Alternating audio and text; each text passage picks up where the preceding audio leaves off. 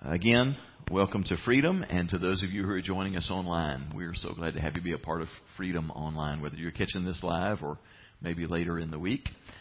We will ask our kids who normally exit at this time to stay in with us because it is the last Sunday of the month, so we worship together. So just stay right here with us. We are, believe it or not, we are going to wrap up the 23rd Psalm today. It only took us 11 weeks to make it through 6 verses. We have taken our time, but it is good, rich stuff. And as we look at the final verse of this most famous and most beloved chapter of the Old Testament, I want to begin just with a simple question for you, and that is, do you ever struggle with fear about the future? It gets at us all at some level, doesn't it? When we think about whether it be our finances and concern for what happens if the stock market tanks and the economy crashes, or we think about relationships or loved ones and think, what if something happened to my marriage or to my spouse, or what if something terrible happened to my kids, or what will I do if I were to have a major accident or a health crisis, or we just, like you needed me to add to your list of things to worry about.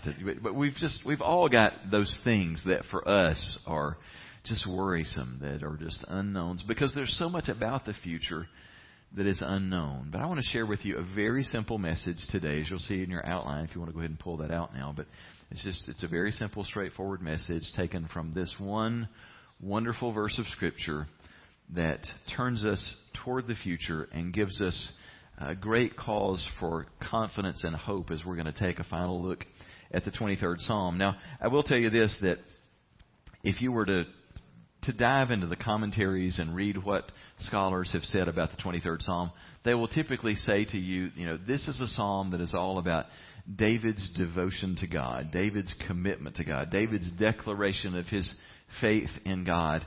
And all that sounds really good, but it's really all wrong, because that's not what this psalm is about. This psalm isn't about David. This psalm isn't about shepherds. It's not about sheep. This psalm is very clearly about one thing. It is about the goodness of God from start to finish. It begins and finishes with the Lord and His goodness. And, we in church, and particularly we as pastors, we love to talk to you about how you need to be committed to Jesus, and you better commit your everything to Him. And while that's all very true and it's well and good, I love how this psalm just turns that 180 degrees, turns it on its ear, and it doesn't speak about how we need to be committed to God. It speaks of how God is committed to us. That is just mind-blowing good news to find out He loves us this much and He is this committed to us. And so before we turn our attention to the final verse, I want to just slowly read through the entire psalm again, and I just want you to hear of God's love for you and His commitment to you in each line. The Lord is my shepherd. I have what I need. He lets me lie down in green pastures. He leads me beside quiet waters. He renews my life. He leads me along the right paths for His name's sake. Even when I go through the darkest valley, I fear no danger, for You are with me. Your rod and Your staff, they comfort me. You prepare a table before me in the presence of my enemies. You anoint my head with oil. My cup overflows.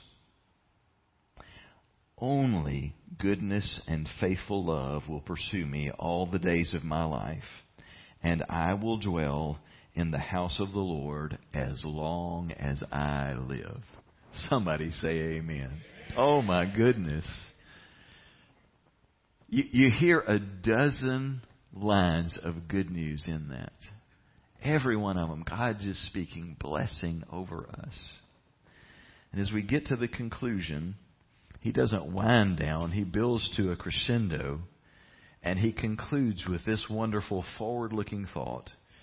Surely goodness and mercy shall follow me all the days of my life, and I will dwell in the house of the Lord forever. Everything that David has been describing has been about how God is taking care of us and pouring out what we need in the present tense. But now David turns his attention toward the future and what he can expect. And everything he has to say is good news. God's goodness and God's mercy are going to follow me and surround me every day for the rest of my life. And when that is all said and done, I'm going to be in the Lord's house forever and ever. Amen.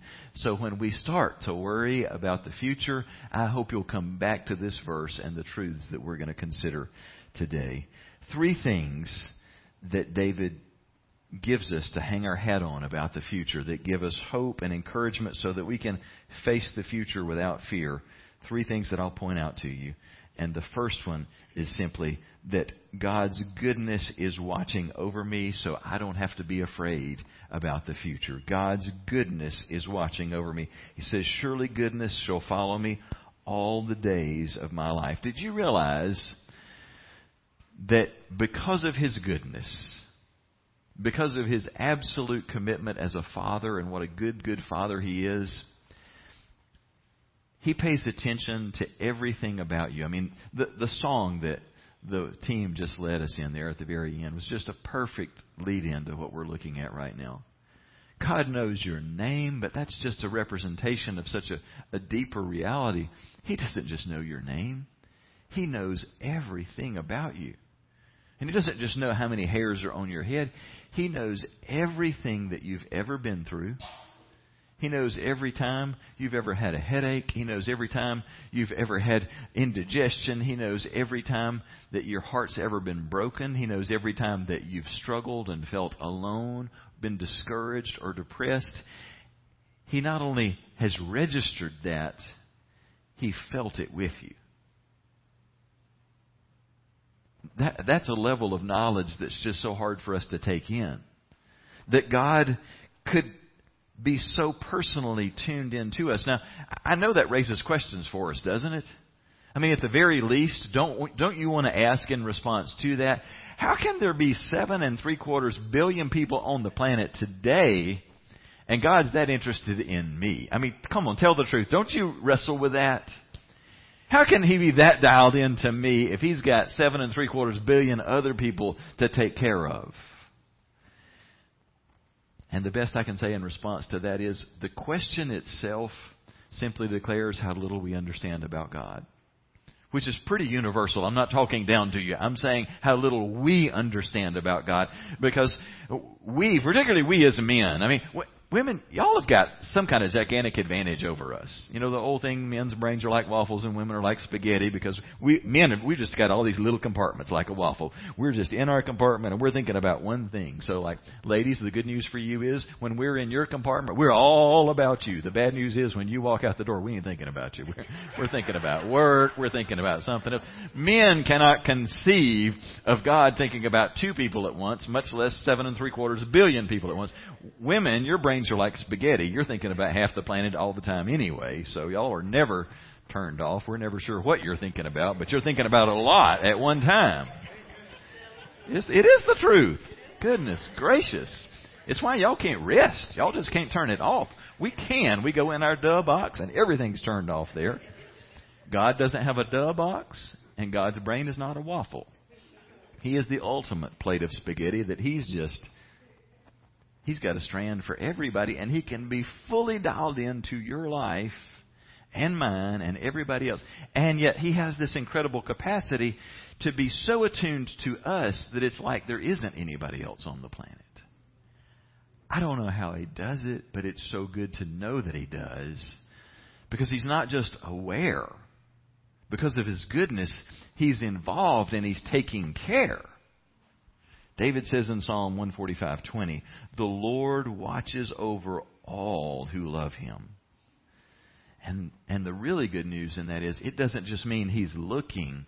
It's that expression of watching over that means He's taking care of. He is protecting all the time. So the goodness of God for every day, for every moment of the rest of your life is going to protect you. Man, that is good news right there. To know that there already have been, if you belong to God, there have been so many countless, not not hundreds, but thousands of times in your life where the goodness of God, the watch care of God protected you from something and you never had any clue about it. He shielded you from harm that would have come your way, whether it was sickness or cruelty or whatever.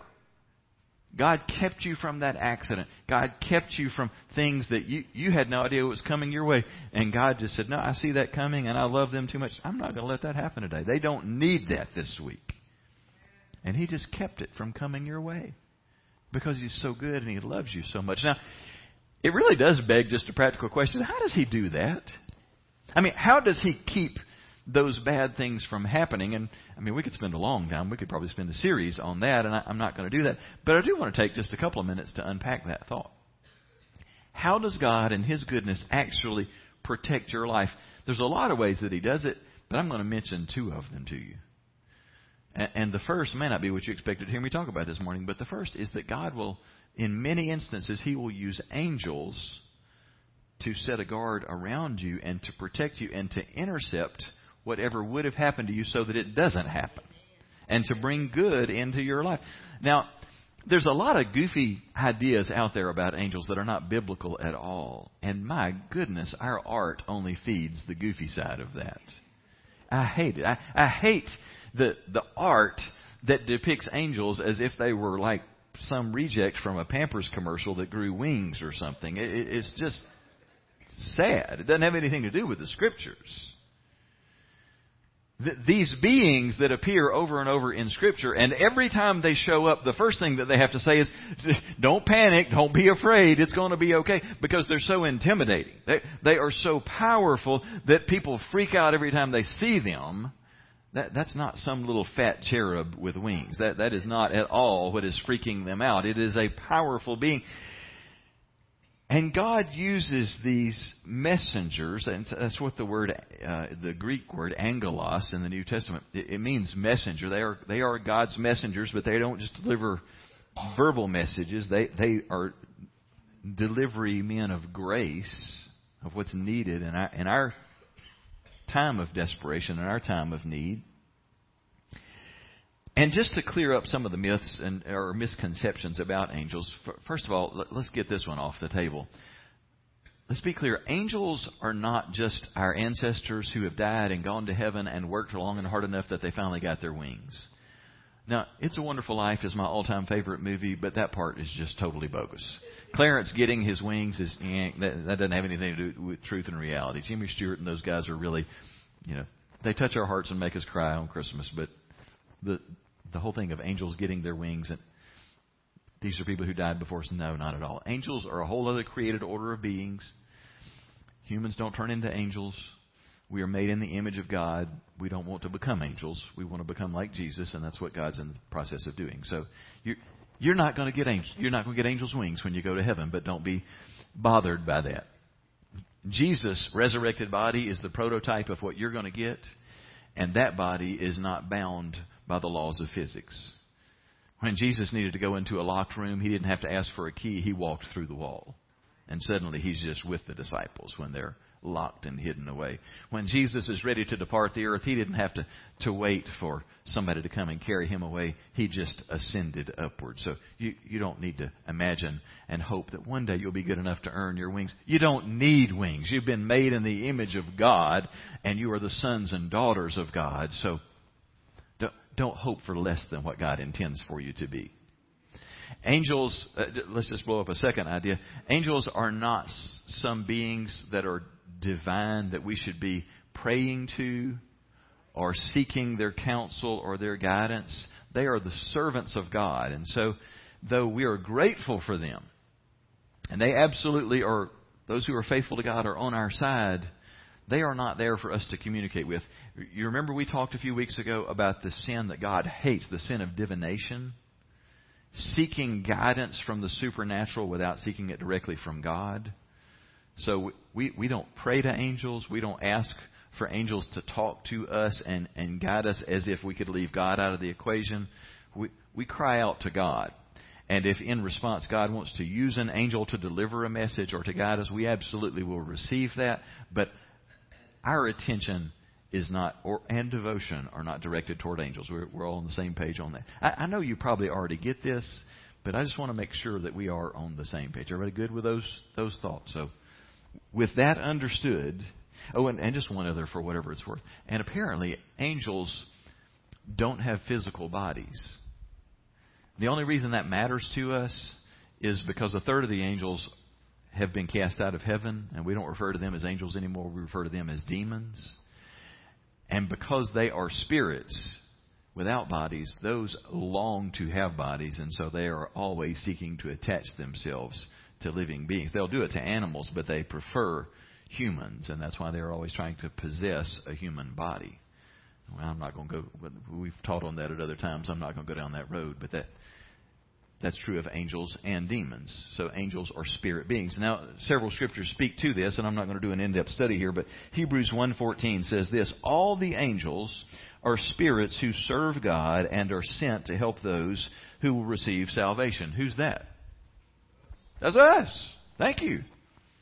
What are angels supposed to do? What is their job? Not a trick question. I promise you I'm not setting you up. They've been sent by God. They're sent to serve God by helping those who will receive salvation. So they protect us. They supply our needs. I'll give you a couple of classic examples of angels doing this. In critical moments in Jesus' life and ministry on the earth. You remember at the outset of Jesus' ministry when he went through the whole temptation in the wilderness? Really rough time. 40 days and nights of fasting. And he dealt not just with a demon, he dealt with Satan himself. Can you imagine how exhausted he was? Because this was really the toe-to-toe to see if Satan could get Jesus to compromise and completely thwart his mission. And I mean, Satan knew what a big deal this was. So when this season was completed and Jesus is utterly drained and exhausted, it says in Matthew 4:11 that angels then came and took care of Jesus. I wish we had an extra couple of verses there, don't you? I'd love to know what they did. I don't know what that looked like. But they obviously came and pumped him back up. They did something that encouraged him and restored him, that he was now ready to go back into the world and do what he was called to do. Do you remember the other critical moment in Jesus' life when the Scriptures point to angels coming to him? In the Garden of Gethsemane. He is hours away from torture and crucifixion, and he understands what's before him. The weight of the world is on him to the point that he is sweating drops of blood. Satan wants to do anything he can to kill Jesus before he makes it to the cross. And it says in Luke 22 that an angel came in that moment and strengthened Jesus. These are just tiny little glimpses that you get of how God uses angels to come and minister to us and to protect us and to just revive us. I don't know how exactly they do it. I just know they do it and we need it, and they become messengers of His grace for us. Now, Psalm 91:11 says this: God orders His angels to protect you wherever you go. Isn't that cool to know? Wherever you are, that God says, oh, I've got somebody assigned to make sure that you're covered. Now, we don't need to be foolish about where we go. We don't need to be flipping. Well, I can just go anywhere I want to. Don't be stupid. Yes, but do know that God has sent protection for us. Now, a lot of people, I know the number one question that would probably be asked in any sermon where you talk about angels is, do we all have guardian angels? The Scriptures are not completely clear on the answer to this. The closest it ever comes is in Matthew chapter 18. Jesus has had little children brought to Him, and you remember the disciples were always annoyed by kids. You didn't want them working in children's ministry because they just didn't like kids. They were always trying to shoo the kids away. And Jesus said, understand, you don't get in the kingdom unless you become like one of these little children. Jesus would always want to bless the children. He didn't want them shooed away from Him. But in the middle of talking about children, He says this really interesting line in verse 10. See that you do not despise one of these little ones, for I tell you that their angels in heaven always see the face of my Father in heaven. Now, a couple of things about this that I want you to notice. When He says in heaven, as best we can, I want us to blow up the idea that we are down here on earth And God and the angels and those who have already died in the faith are somewhere far, far away in heaven, a location on the far side of the universe. We probably need to blow that idea up in our minds and recognize that, and I know I'm treading on dangerous ground here, but there's a very great likelihood, I think, that the reality of heaven is not some distant location. That it is multiple dimensions of existence that allows, that we need to think in terms of the heavenlies rather than just heaven as a location far away. That in the heavenlies, things are going on all around us. That in the spiritual dimension, angels and demons, the Father, the Son, the Holy Spirit, that they are not far off out there, that they are existing in dimensions, that they can be all around us, interacting with us. We're only existing in a few dimensions. Einstein was actually smart enough, and other theoretical mathematicians and physicists have been able to prove mathematically at least 28 different dimensions of reality. And we're only in touch with about 4 of them.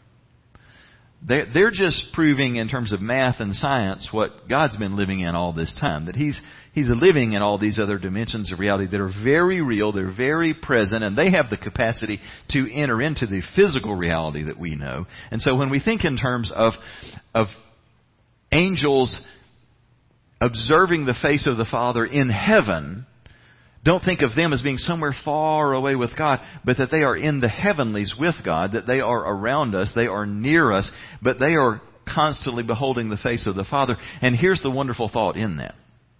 It would be a little disturbing if the idea was, well, here's your best hope about God's protection for your life, is that God sent an angel to take care of you. Now, don't know if you were worthy of getting a good angel. Maybe you just got a so-so angel, maybe kind of a lowly angel. So we hope he can keep up with you. You're going to be traveling this week, so hopefully he doesn't miss the ride and go with you to Florence. Hopefully that you got a good angel who's with you. I mean, if that's how we're thinking, you may get into big trouble. You may have a terrible accident if you've got a slacking angel.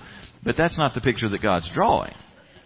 The picture that God is drawing of these powerful beings who are not trying to chase you around all the way to Florence and back this week. No, they are forever beholding what? The face of the Father. Why is that significant? Because angels are not omniscient. Angels don't know everything about the future. God does. God isn't bound by time. God exists in all of time. So if Tony's going to have difficulty, if there's danger ahead for Tony this week, God's already been there. God's already well aware of it. And so if there are angels assigned to Tony and to Dale this week, then the Father is the one who's able to say, hey, on Tuesday at 3 p.m., there's going to be danger for them. I need you to go ahead of them and be prepared for that and ward that off. Woo, that's a lot better than a slack angel trying to catch up with Tony this week, isn't it? Now, okay, just so we're faithful to the Scriptures, Jesus says that about kids. I don't know that we would ever outgrow the need for that, but He does say it specifically about kids. I hope it applies to us as adults. I personally think that it does, but that's where the concept comes from. Whether you have a guardian angel or not, the angels of heaven are assigned as ministers, according to Hebrews 1, who are to care for the people of God. And God's goodness ensures that every day for the rest of your life that you're on the receiving end of this. And those angels are constantly working to create encouraging and helpful circumstances for us. I want you to just consider this thought for a minute. How many different times in your life, if things happen to you or your family or somebody that you know of, that you just came away going, how in the world could that have ever happened? I mean, what are the chances that that could have happened? And I would just contend that in many of those instances, God sent angelic presence to step in and cause things to happen. I'll give you what I think is a great example. A pastor shared the story. I'm not disguising a story about me and one of you. This is truly a story about another pastor, but a colleague shared the story of a woman in his church who came to him in the church office one day, and she was very distraught. And she shared with him, she said, I'm pregnant. I'm many weeks into the pregnancy, far enough along that the doctors have done some tests and have said that the baby that I'm carrying definitely is going to be a Down syndrome child. And I'm so upset about this, and I'm really wrestling with what to do, and I'm thinking that maybe the wisest course of action would be to terminate the pregnancy. I'm thinking about having an abortion. And the pastor talked with her and tried to reason with her, shared some passages of Scripture with her, just trying to help her recognize that God had a plan in this, and that God is the one forming this child. God knows this child. God has a plan for this child. He loves this child and does not want this child's life taken. When they finished their conversation, the lady thanked him when they had talked and prayed together, and she left. But she was still just very unsettled and unsure of what to do. And the pastor's feeling burdened about this, and it's just so clear that it's still weighing on her, and she's just not made up her mind what she's going to do. So the next day, the pastor thought, I'm going to write her a note to just try and encourage her. So he pulled out a postcard from his desk, and he wrote some Scripture references on there for her, and just a couple of lines of encouragement, speaking to her situation about this baby and how, Down's syndrome is not the end of life, and this child can have such a special life. And he put the lady's name on there and the correct address, and he dropped it in the mail. Well, the card that was supposed to be delivered to her got put in the wrong batch of mail and was delivered to someone else in a whole other part of the city.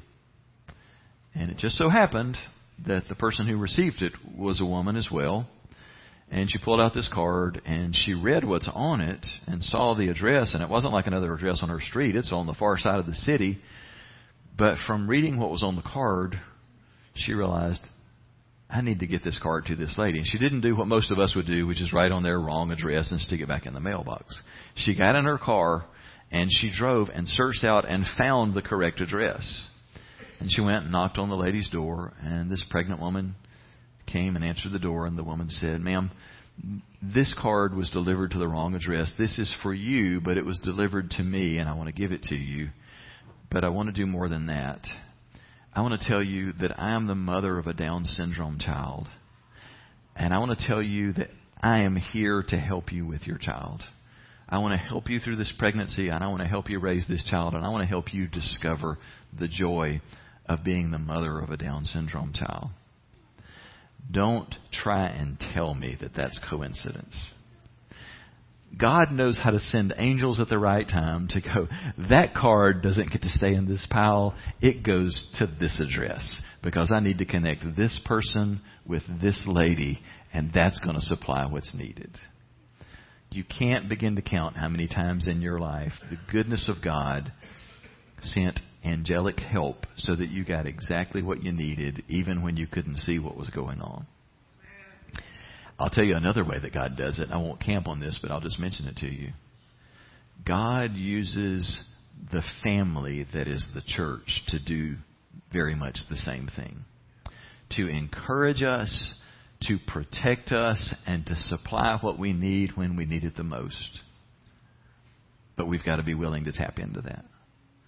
I mean, for those of you who have lived as a part of the community of faith, how many times in your life have you been discouraged or on the verge of making a bad decision or a terrible compromise, and a brother or sister called you or showed up in your life, and their presence, their words, their influence kept you on track, kept you from making a terrible decision, or they just showed up in a time of crisis when you just didn't know how you were going to make it through another day, and they stood with you and you got through it because the grace of God was poured out to you through someone. God uses the church. He uses the church to supply needs.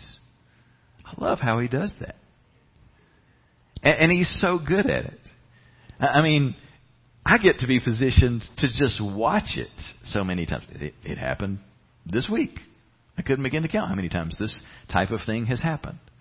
That the phone will ring and it's somebody going, hey, I feel like God's telling me I'm supposed to supply a need of somebody in the church, but I don't know who's in need. Do you know somebody who's in need? And God is real faithful to point out where there's a need and to just see how God goes, here's a need, here's somebody who could meet a need, boom, let's take care of that. And by the way, we're all going to be in need of being on the receiving end of that and being on the giving end of that. So don't let pride get in your way when you need to receive, and don't let greed get in your way when you need to be the one to supply. God uses the church to demonstrate His goodness and to protect us and meet our needs.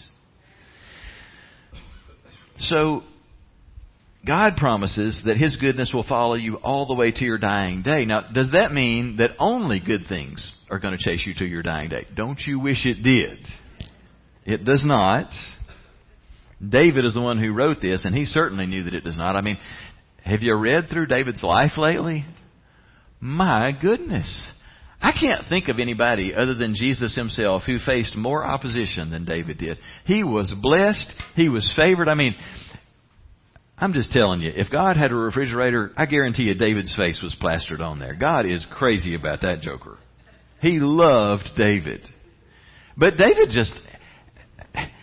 the first half of his life, Saul was trying to kill him all the time. I mean, we don't have time to go into all the bad things that happened to David, and yet God worked a way for David to prosper and be blessed in ways that are hard for us to fathom. Romans 8:28 pretty much sums up what our perspective needs to be on this issue. It says, we know all that happens to us is working for our good if we love God and are fitting into His plans. That is a big if.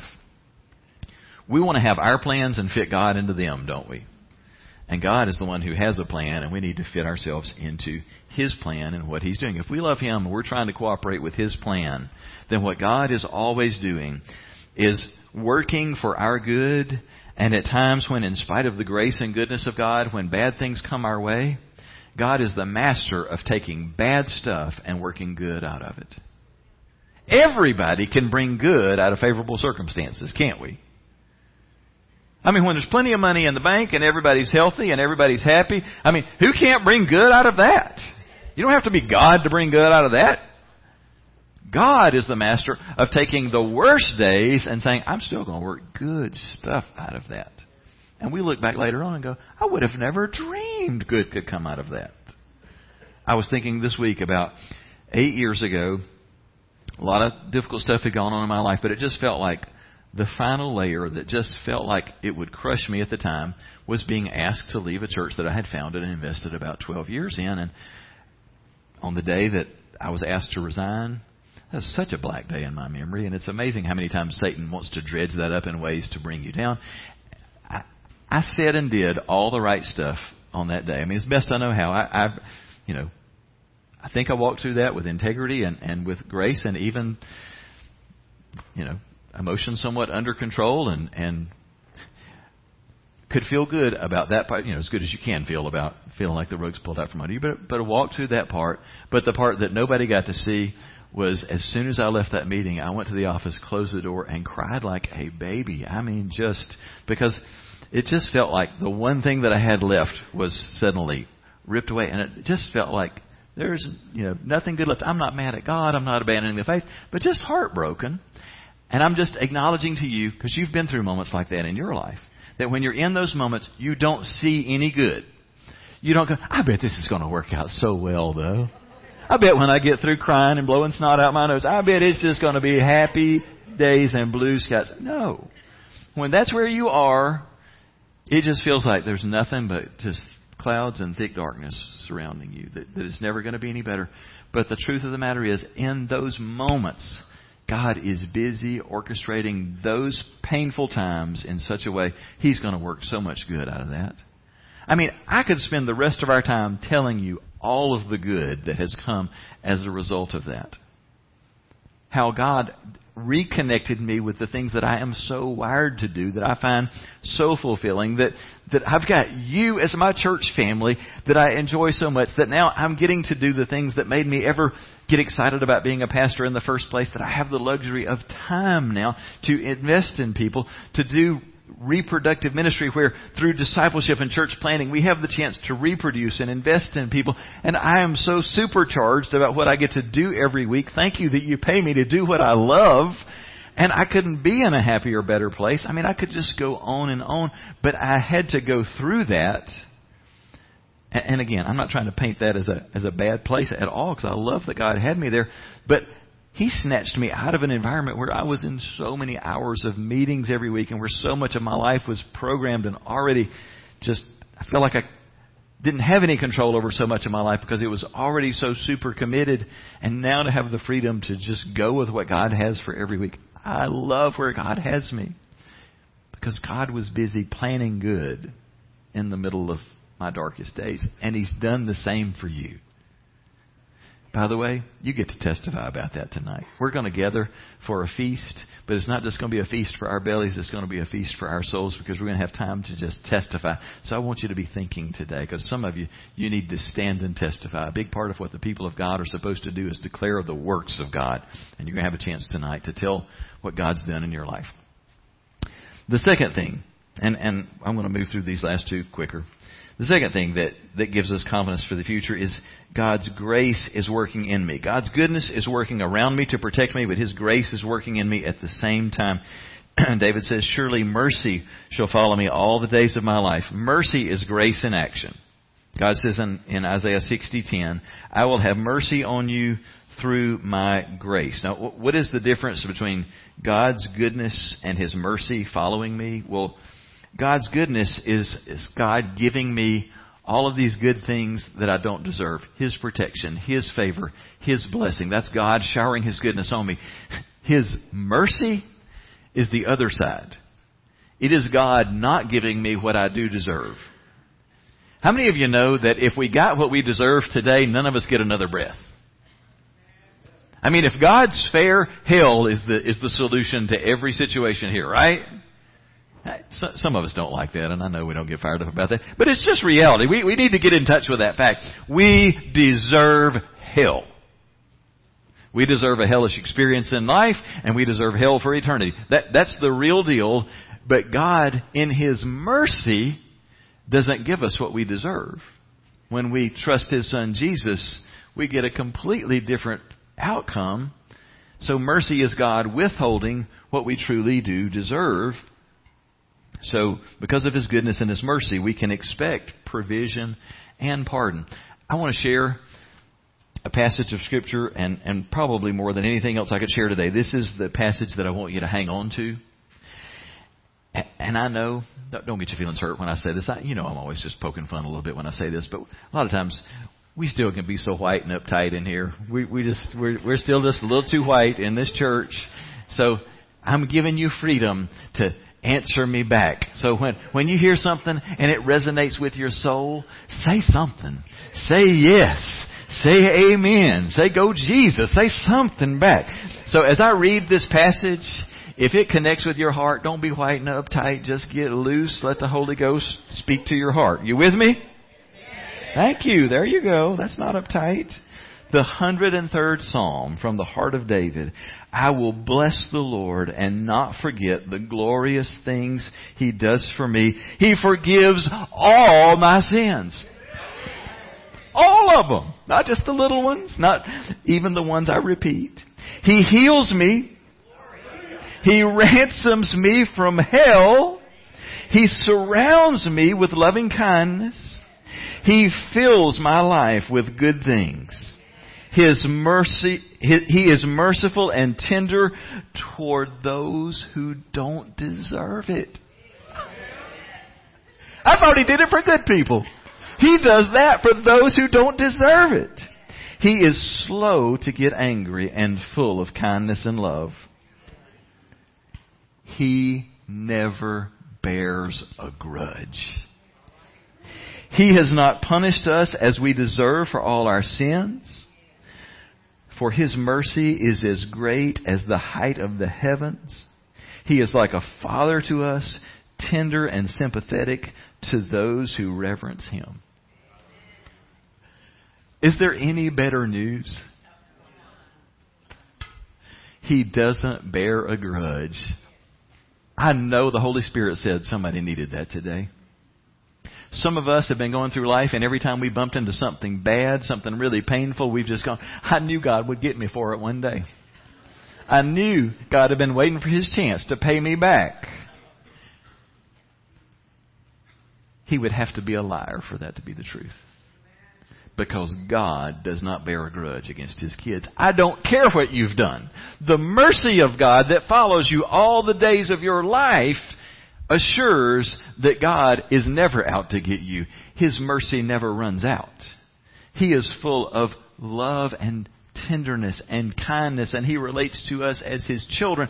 And that mercy is as great as the height of the heavens. If you get out a measuring stick and you have to measure how high the heavens are, at what point are you going to hit the ceiling? There is no ceiling. You just keep on reaching across the universe. That is how great His love and mercy are toward us. We can stop being afraid that God is mad at us and come to realize God is mad about us. He is crazy about you. He is madly in love with you. You may have been looking for love from a man or a woman that would satisfy what is needed in you. I want to tell you, every love you've ever had from a man or a woman pales in comparison to the love that God has for you. Nobody on earth, not your mama, not your daddy, has ever loved you the way that God loves you. And it's not because He's covering up and just trying to see the best in you. He sees you for who you are, and He is crazy about you. He is a Father. That's why the writer of Hebrews could say in Hebrews 4:16, "Let us then feel very sure we can come before God's throne where there is grace, and there we can receive mercy and grace to help when we need it." Let's just get real. The place where we struggle with this the most is with habitual sins. It's that stuff that we've struggled with over and over and over that we just think, God has just got to be sick to death of this. I can't imagine He's going to forgive me again. And everybody's got something that you struggle with. Maybe it's your temper, maybe it's your foul mouth, maybe it's greed, maybe it's selfishness, maybe it's gossip, maybe it's lust. Whatever it is, we're all struggling with something. And it's easy enough usually to feel like we've been forgiven of those things that just pop up occasionally here or there, and it's just kind of the random thing. But your go-to, that thing that feels like it is such a fundamental part of what is broken in you, it's hard to feel like God would have any more grace for that, isn't it? And His mercy that follows you every day of your life assures you don't have to worry whether there's forgiveness for you today. Because there's never been a moment in your life that God's grace and mercy were not surrounding you. God never, never, never, never gets tired of you coming and asking for forgiveness. And it always gives Him great joy to supply what you need. Some of us, that needs to drip from here down to here. To know that God is not fed up with you. The passage that we're talking about here, back to the 23rd Psalm. Goodness and mercy will follow me all the days of my life. I want you to have a picture in your mind when you read that. You know, we talked about earlier in the Psalm about God being a shepherd and how He leads us. How, you know, in American culture, we're not accustomed to shepherds. I mean, when's the last time you bumped into shepherds and sheep when you were driving to church or something? We just don't have shepherds. We have cowboys. And cowboys drive cattle. They push cattle. And that is not how God relates to us. God is a shepherd, and shepherds lead sheep. Sheep follow the shepherd. But here's an interesting thing to note. Sheep are dumb, and they don't always follow the shepherd. And sheep will stray. And so shepherds employ sheepdogs. They'll have a couple of dogs, not to harm the sheep, but to just stay behind them as kind of a rear guard, and to make sure that any that get distracted, that are lagging, that aren't following the shepherd, that they get moved along. Do you know the names of your two sheepdogs to make sure that you keep following the shepherd? Goodness and mercy. They follow me all the days of my life. The goodness of God. The goodness of God, always protecting me, always shielding me. The mercy of God, making sure that I don't get what I deserve, that I get the good that I don't deserve.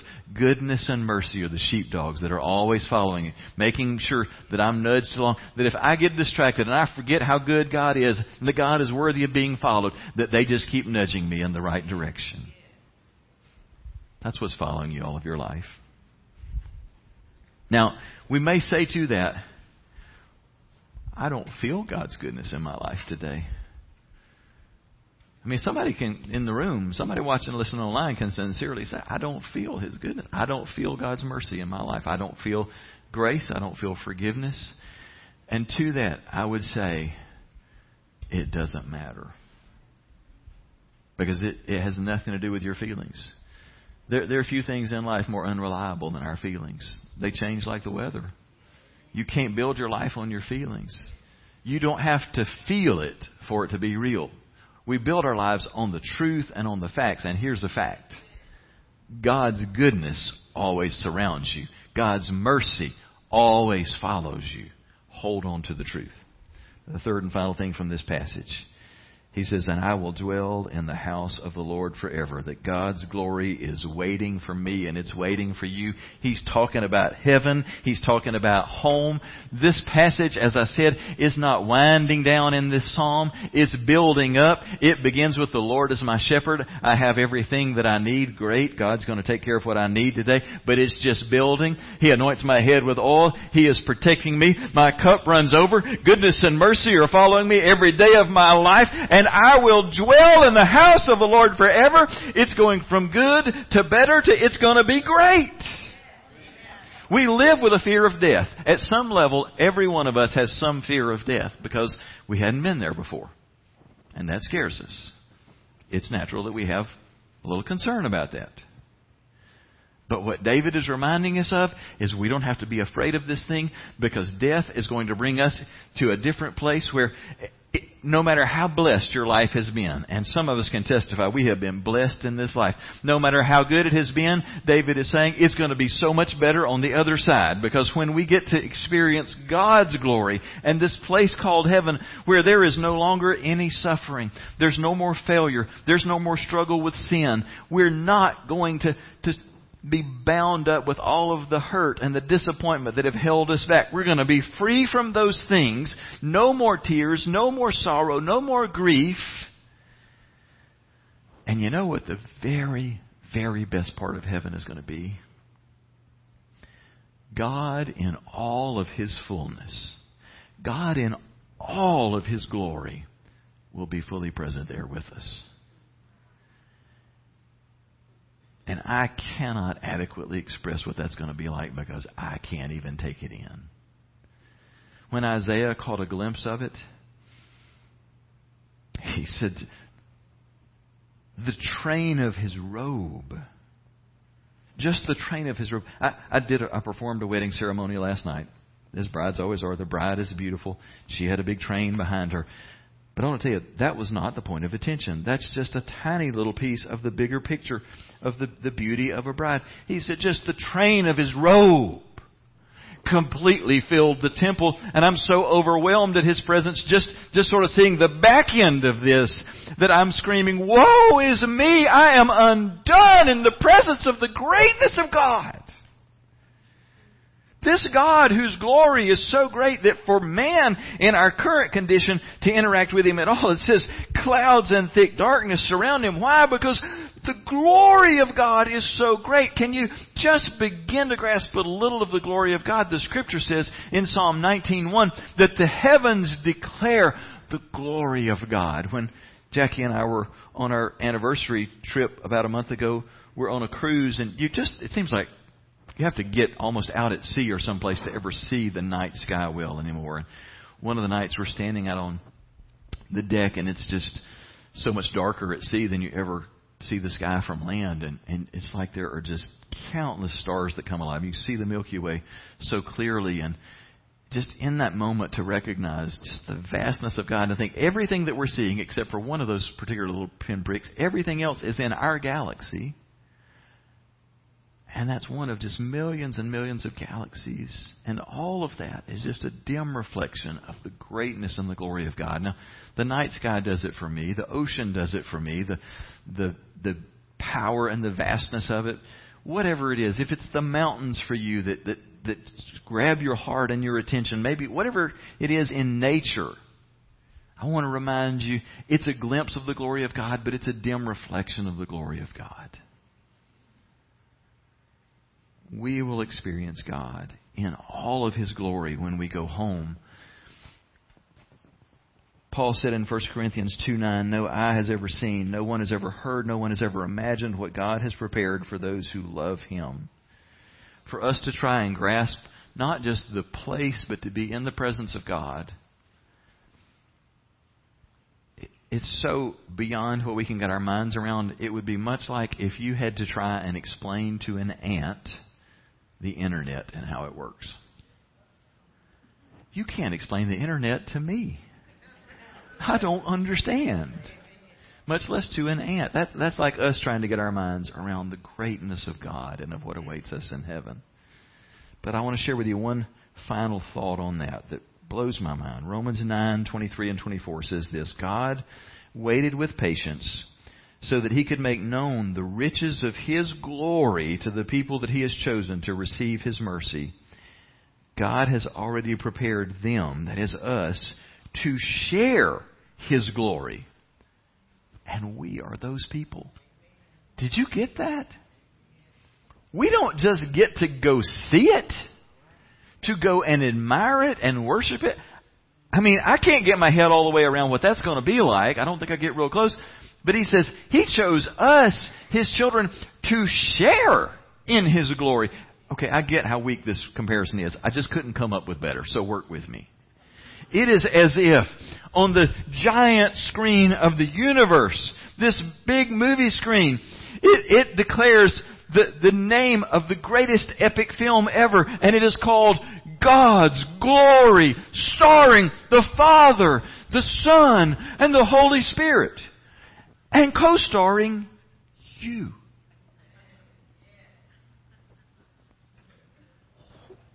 What? I mean, I get it. God is great. God is so radiant, so powerful, so wise, so good. His glory is unspeakable, and we're gonna get to see it and not be consumed by it. That's amazing. But He says, I don't just want you to admire it. I'm gonna share it with you. You're not just my sheep. You're my sons. You're my daughters. And I'm going to elevate you, not to become gods, but to become the sons and daughters of God, who no longer struggle with sin and weakness, pain and failure, but who now bear the image and the glory of God. Surely goodness and mercy shall follow me all the days of my life, and then I will dwell in the house of the Lord forever and ever. Amen. Father, we give you thanks. You are good, and there is none like you. We worship you in this week of Thanksgiving. You don't have to do anything else for us to spend the rest of our days saying thank you. Thank you for your love. Thank you for your favor. Thank you for your goodness that surrounds us. Thank you for your mercy that protects us and keeps us from experiencing what we deserve. And thank you for the promise of heaven and sharing in your glory. God, help us to live worthy of you. Help us to press in and know you. Throughout this whole series, we have celebrated God's goodness and His provision for us. But it needs to be acknowledged that it is only reserved for those who belong to the family of God. And we have a choice to make in that. All of the good news that we've talked about is useless unless you choose to let God be your shepherd, Jesus to be your Savior. You have to believe the simple message of Jesus' death on your behalf on the cross and His resurrection. You have to be willing to acknowledge your helplessness and accept His forgiveness. It's there for the asking, but you've got to ask. If today you realize, I haven't ever stepped across that line into faith, into God's forgiveness and the family of God, you don't have to prep for it or study for it. Why don't you today, in a simple act of faith, just pray with me from your heart? God will hear you. Would you just say, Jesus, I believe. I believe that you love me. I believe you died for me. I believe you rose from the dead. So I'm asking you now to forgive my sins and to accept my life and to change me, to make me into the person that you want me to be. I want God as my shepherd. God is my Father. And I receive that by faith. Father, I thank you for hearing and answering our prayers that are prayed in simple faith. And I thank you for your love and faithfulness. We pray these with grateful hearts in Jesus' name. Amen.